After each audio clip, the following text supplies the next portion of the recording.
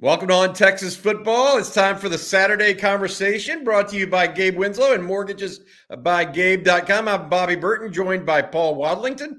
We're of Inside Texas. Paul, I tell you what, last week the Longhorns put it on the Baylor Bears. Now it's time for Texas and Kansas to square off at 2:30 today. The game will be on ABC, televised there. Longhorns 16.5, 17-point favorites. Your initial thoughts or your thoughts on this game as we look at it today? I like the Horns. I think they're going to be playing one of the better teams in the Big 12 when we look back at it, particularly if Kansas can stay healthy. And I think this win, assuming Texas gets the win, and I think they will, I think we're going to look back and realize it was a stronger win than we realize now. I think people are taking Kansas lightly because they haven't played anyone. That's not Kansas's fault. They scheduled Illinois, and they thought they were scheduling a top 25 team, and they didn't schedule a top 25 team. So I think that this is going to be an important game and obviously a great springboard for OU. Texas just needs to play well. I mean, they played good ball against Baylor, and that was nice to see that. Now they need to play a good team and finish that team. You know, with Baylor, they just sort of like, hey, let's see how many guys we can play. And like, these guys are no threat. Let's get out of here. Kansas is going to be a threat into the fourth quarter. You can't really let your foot off the pedal. Let's see if Texas can close out a game on Kansas and get it done just like they did in Tuscaloosa against Alabama.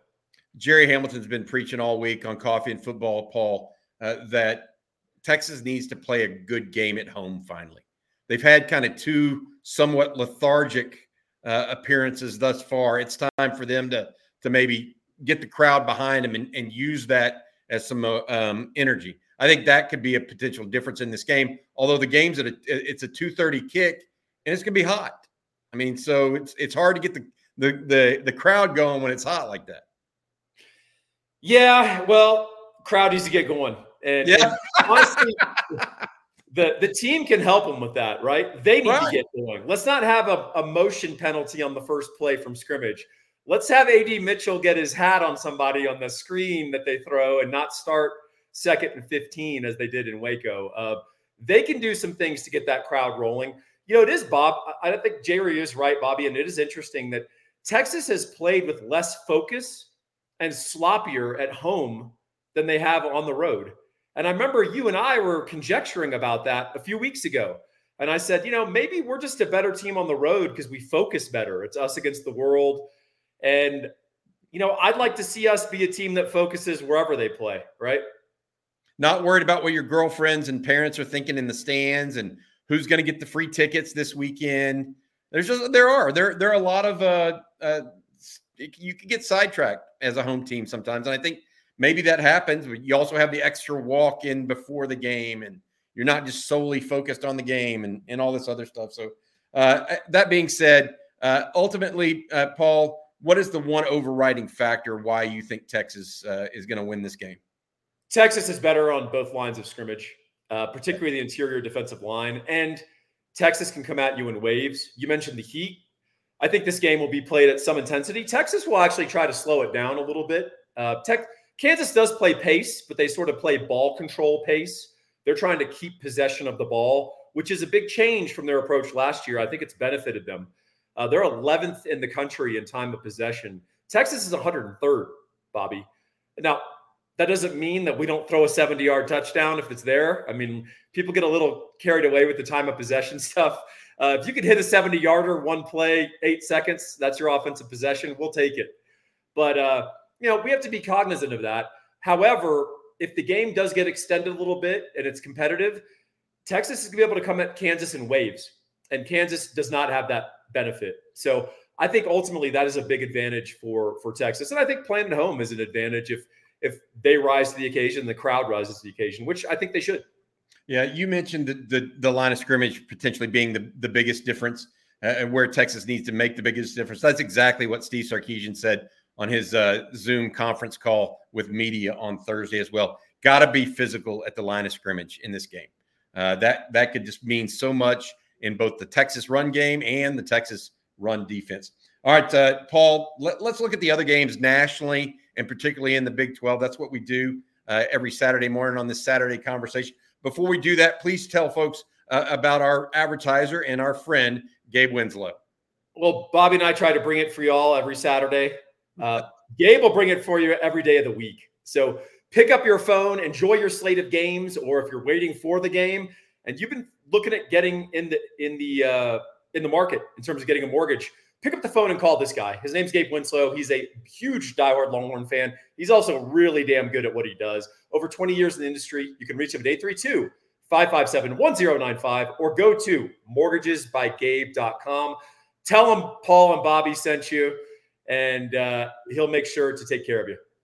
All right. Appreciate that, Paul, and we appreciate Gabe. All right. Here we go. Let's start with the 11 o'clock games, the two that we're really watching. They are not Big 12 games. Texas actually has the first Big 12 game of the day, starting at 2:30. USC, Colorado, a lot of eyeballs going to be on that one. And then Florida, Kentucky is an interesting one in the SEC. Let's start with USC, Colorado. I think casual college football fans and the people that Deion has brought into college football who didn't really understand it, but were fired up about Deion and the celebrity, they got a rude introduction to the reality of Colorado, which is this is a team fighting to go to a bowl. That's what they are. And that's what they've always been. They just started 3-0 because they played a mediocre team and frankly, two bad teams to start the year and beat them and beat expectation. More power to them. And Deion's done a nice job in that larger context. However, we talked about the lines of scrimmage, Bobby. Football's not a one-off game where you got one guy split out wide and a quarterback and you just crush people. It's not 7-on-7. It's not fantasy football. If you get dominated on the lines of scrimmage, you get dominated in the football game. And that's what Oregon did to Colorado. And that's what USC is going to do to Colorado. It's going to be in Boulder. So I think that it'll be more competitive.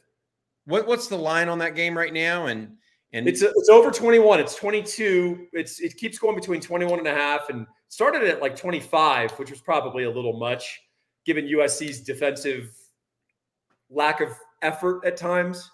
But I think the book is out on Colorado, Bobby. Coaching is largely a copycat profession. And we now see, and frankly, it was the Colorado State Rams that showed everybody you can rush and get pressure on Shedeur Sanders with 4. And you can keep 2 safeties back, and you can make them dump it off. And what Shedeur is going to do, because he's a competitor, he's going to hold onto that ball way too long and try to wait for someone to break open. And that's leading to a lot of sacks, a lot of negative plays. And Colorado is just playing wrong-footed. And then on defense, Colorado just doesn't have the dudes, Bobby. They got 2 or 3 players who can play on their D. They don't have a defensive player who would start for Texas. Got it. Maybe one guy. And that's not going to get it done. I think USC, look, I understand that everyone expects this to be a little bit of Heisman commercial. I think USC is going to run the hell out of the ball on them. So we'll see. Yeah, it'll be interesting. Florida, Kentucky is the one in the SEC that I find interesting. I know other people are talking about, Ole Miss and LSU and some other games. And we'll talk even A&M in Arkansas. That's an early game today as well. But Florida, Kentucky. Florida right now, 3-1, going on the road to Kentucky. Kentucky is 4-0. No, they haven't played anybody that's any great shakes or anything like that. But Florida went on the road last time they did that. They went and laid an egg in Utah. So they're not really a great road team at this point. They may not be a very good team at all away from home. What are your thoughts on Florida, Kentucky? I'm kind of thinking that the Wildcats will win this one outright. I think Florida's lost 8 of their last 9 on the road. That's not good. And look, Kentucky hasn't played anyone. Devin Leary has not quite been the quarterback that they might have hoped, but he's been okay. If you like this game, I think you like rock fights, Bobby. When you were a kid, you must have loved to go and throw rocks at each other because that's what this game's going to be. I think it's going to be low scoring. I think it's going to be kind of an old-fashioned football. Turnovers are going to determine it. Field position. You're going to have coaches punting on the 40-yard line on 4th and 4. It's going to be that kind of game. And I don't know what the under is, but it's got to be in the 40s. So I don't have a strong feel for this. I think the line is somewhere around 1.5. So Vegas doesn't have a strong opinion on this either. I guess I'll take Kentucky and the home team. They've actually won 2 in a row against Florida, when for the longest time, Florida scheduled, penciled Kentucky in as an auto win on their schedule. Kentucky's beaten them 2 in a row, trying to go for 3. So I guess I'll go with the Cats, but I have mild to moderate confidence on that one. Aggies and Arkansas squaring off at Jerry World. That's at 11 as well.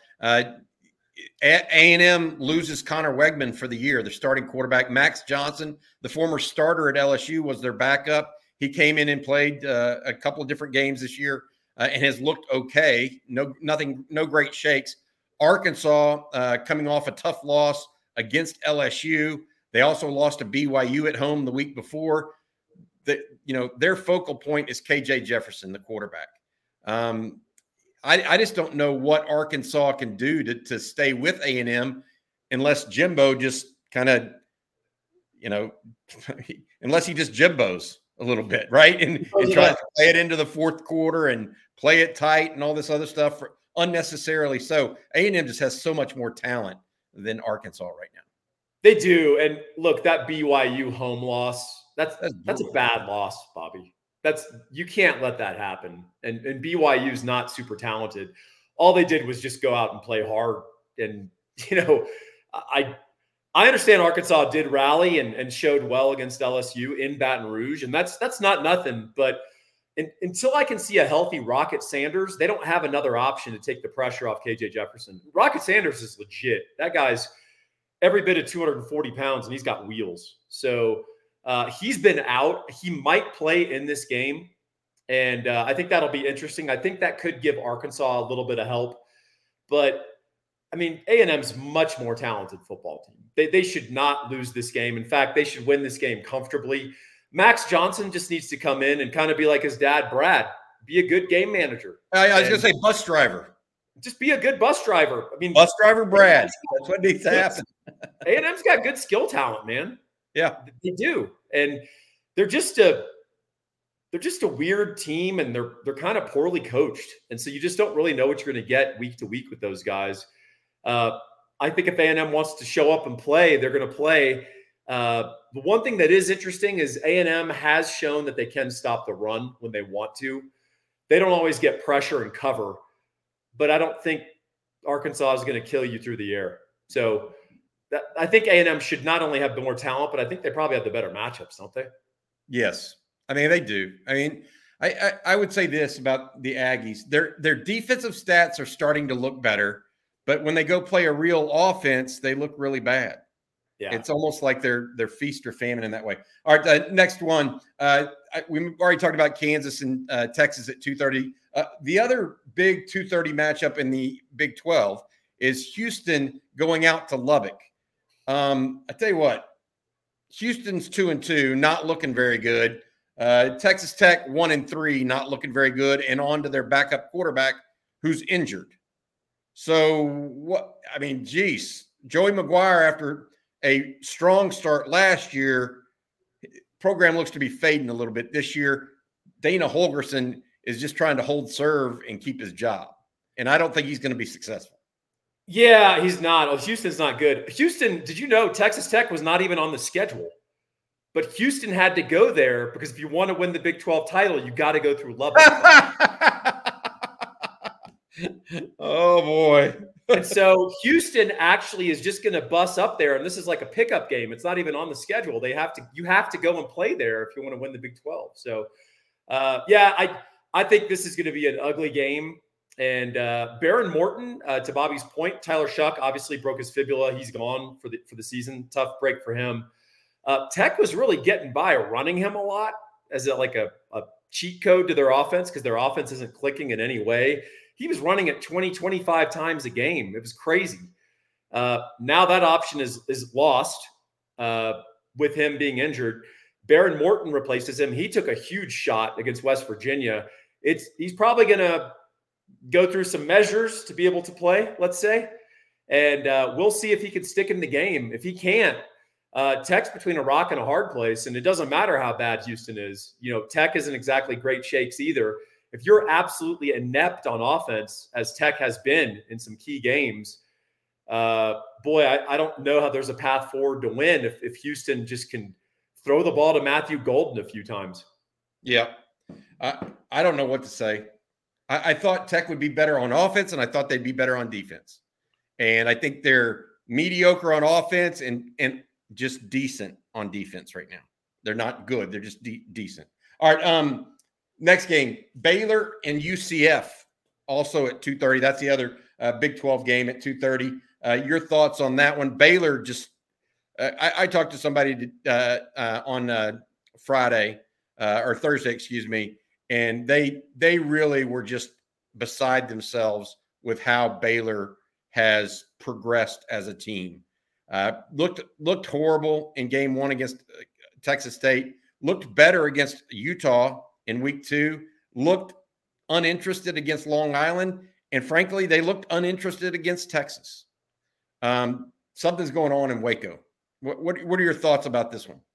Yeah, I mean, sometimes they say teams take on the personality of their coach, and maybe that's true. I don't know. I don't get it. There are people that said that Joey Maguire was the guy that provided the fire there in Waco when Aranda was having success. I don't know what the deal is, but this is a kind of a character game for Baylor. This is their first road game, their 5th game of the year. They've had 4 games in Waco, Bobby, and they're not doing well. They're 1-3. This is a huge test for them. Now, they are going to get UCF's backup quarterback, but he's not bad. And I think UCF. When you need mealtime inspiration, it's worth shopping Kroger, where you'll find over 30,000 mouth-watering choices that excite your inner foodie. And no matter what tasty choice you make, you'll enjoy our everyday low prices, plus extra ways to save, like digital coupons worth over $600 each week. You can also save up to $1 off per gallon at the pump with fuel points. More savings and more inspiring flavors make shopping Kroger worth it every time. Kroger, fresh for everyone. Fuel restrictions apply. Seeking the truth never gets old. Introducing June's Journey, the free-to-play mobile game that will immerse you in a thrilling murder mystery. Join June Parker as she uncovers hidden objects and clues to solve her sister's death in a beautifully illustrated world set in the Roaring '20s. With new chapters added every week, the excitement never ends. Download June's Journey now on your Android or iOS device, or play on PC through Facebook Games. If you're not wanting to play, that's not a good environment to go into against Gus Malzahn. And they're going to run the ball on Baylor, and they're going to throw deep on play action. And if Baylor is not ready for that, if they haven't shored up some things that Texas showed against them, UCF's going to pick on it. Now, UCF's defense got revealed a little bit against Kansas State. Kansas State ran the ball at will against them. I don't know if Baylor can replicate that. If they can, they got a shot and they can keep this thing close. If they can't, UCF will win comfortably. Got it. All right. Let's keep going on the Big 12 games, and then come back to the 2 other games we want to talk about that are out of conference. Iowa State goes to Oklahoma, 6:00 kick. Oklahoma looks good this year. Not great, but good. They keep winning, and they should beat the Cyclones this weekend. Yeah, well, I'll say this. They've blown Oklahoma. When they blow out a team, they blow out a team. They pour it on, right? And they've also played really bad teams. The 2 bad teams they were really bad, right? People will try to, make say, "Oh, Arkansas State, you played Rice." Rice would whip Arkansas State. So, there's gradations of awful, and OU's played a couple of awful teams. They've played 2 average or even below average teams, and both of those games were more competitive than you would think, particularly OU's offense struggling. Cincinnati. They can't run the ball on the inside right now. They can't run the ball on the inside. They've got a weak interior offensive line, and they don't have good timing in their running game. There's something off, and they don't have very scary guys outside. They're not terrifying. So I think that's interesting. That leads me to wonder if Iowa State can drag this thing down into the mud with their defense, because Iowa State does have a good history of playing OU pretty well, pretty tightly. They play them comparably to how they sort of played us. It's a big game. They really get up for it. And, I think people are trying to they maybe have found something at quarterback with Becht against Oklahoma State. He threw for over 300 yards. And I think Oklahoma State might have quit. I don't know what's going on in that program. They're in the tank, man. Yeah. And so I think Iowa State's goal, they can't run the ball. So I think Iowa State's goal is, let's keep this thing close. Let's play it safe. And let's take a couple of shots and see if we can keep this thing close and try to steal it if OU starts to press a little bit, because ISU does legitimately have a solid defense. And at some level, Oklahoma may be, unlike Texas, who has a team that's 4-0 coming to town in Kansas today. Yeah. Iowa State's not supposed to be any good. Oklahoma could be peeking ahead right now. If I was an OU player, I'd be peeking ahead. Right. That's what I'm saying. And so that could make that thing interesting. Speaking with Paul Wadlington of Inside Texas, this is On Texas Football's Saturday conversation. Each and every Saturday, Paul and I sit down and talk a little football across the country, as well as Texas, University of Texas. Paul, the last game we want to talk about in the Big 12, West Virginia goes to TCU. West Virginia, a sneaky 3-1 right now, with wins over Pitt and Texas Tech among them. That Neil Brown's coaching for his job, and unlike Dana Holgorsen, and Dave Aranda, he's doing a good job right now. His team is playing like the head coach is coaching for their job. Right. Completely. That's exactly what I mean. Dana Holgorsen's team is playing like their coach is coaching for his job in the other side. We don't mind if we get a new coach. So, I'll say this about West Virginia and Neil Brown. They haven't had the success they've wanted under Neil Brown. Those teams don't quit. I mean, last year they went 5-7, Bobby. They won 2 of their last 3. They beat OU in one of those games. That's just how they roll. And frankly, they played Penn State quite competitively. At no point did you think Penn State's going to lose the game, but West Virginia didn't lay down. So I think this is interesting. Here's the problem. West Virginia's defense is susceptible to being spread out. And no one's really spread them out yet. And I got to say, I watched Chandler Morris against SMU in the Skillet game, or whatever that's called. He's improved. He really has improved. He's calmed down. He's making the throws he needs to make. And he's still very mobile and can throw on the move, which has always been sort of the thing that makes him a very interesting quarterback. TCU is also going to run him a little less now. Kendall Briles is, his default answer to anything is run the quarterback. And he needs to understand that his quarterback weighs 195 pounds. And I think he's starting to get that. So I think styles make fights. I like TCU to win this game fairly comfortably, even as much pluck and energy as West Virginia has shown. It'd be interesting, and I'll tell you why. I like West Virginia's run game with C.J. Donaldson. Yeah, he's a load. I think he's a load, and if they get in a fist fight or a bar fight, I might take West Virginia in that one as a little bit of an upset. Might, but only if they get in a fist fight. Not if you're like you're saying it. Not if they go play on the basketball court. Not going to do that. All right. Before we get to the next 2 games, LSU, Ole Miss, and Notre Dame Duke, please tell folks again about our sponsor, and that's Gabe Winslow. Yeah, I'll keep this short and simple, because you'll find out in a short and simple manner. Pick up the phone, call this guy at 832-557-1095, lay out your situation, and you'll realize very quickly why he's not your average mortgage guy, and he's very different from the rest in terms of his ability to think at a high level, solve problems, and basically get stuff done. Give him a call, find out why we recommend him. All right, Paul, LSU Ole Miss is at 5:00. So that's going to be starting right when Texas is probably going into the fourth quarter, late third. LSU coming off a win, a squeaker against Arkansas. LSU hasn't really looked connected this year. Ole Miss looked disconnected last week. That may have been because Alabama disconnected them. What's your thought about this game? I think Ole Miss is finally starting to get healthy at wide receiver. Zachary Franklin, the record-holding receiver from UTSA, this is going to be his second game back, and he's not on a limited snap count. That's going to help them. I think they have another couple of receivers. Their tight end that they got in the transfer portal, who's pretty acclaimed. He's going to be back for a second game. He's not on a snap limit. I think that's going to help them out against, frankly, a very vulnerable LSU secondary. That's the worst LSU secondary I've ever seen at LSU. That said, I think this LSU offense is going to score. I think they're going to score early and often against Ole Miss, and I think they're going to have an ability to put a lot of pressure on that Ole Miss offense to keep pace.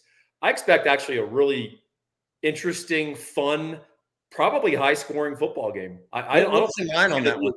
This ain't going to be a fist fight, Bobby. It's going to be. What's the line on that one? I think it's LSU -2.5. Oh wow, I thought it'd be wider than that. But it is at Ole Miss. Notre Dame Duke is the last one. That's kind of the 6:30 ABC game. Who would have thought it? Duke beats Clemson in the opener, has a pretty good quarterback. Notre Dame loses on a last-second play with 10 guys on the field. They travel to Durham, North Carolina, to go play the Blue Devils. Notre Dame, with Sam Hartman, just not the offensive juggernaut some people had hoped they would be. Maybe that's they're playing against Mike Elko, who is a really good defensive coordinator and a defensive head coach now for Duke. This could be tough. This could be a troubling game for Notre Dame, even though they do have a supreme talent advantage. If they play with 10 men, Bobby, that talent advantage is immaterial, and I'm going to predict Duke wins. I'm going to go out on a limb.